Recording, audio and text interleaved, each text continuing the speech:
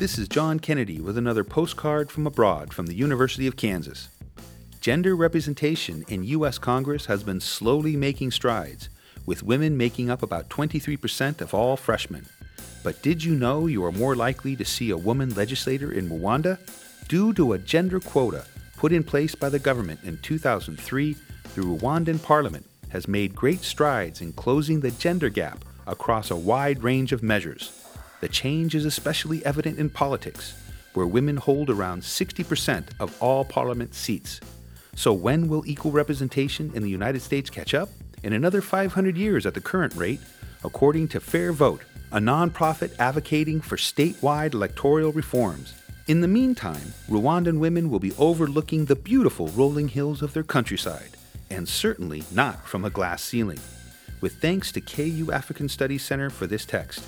This is John Kennedy. Wish you were here.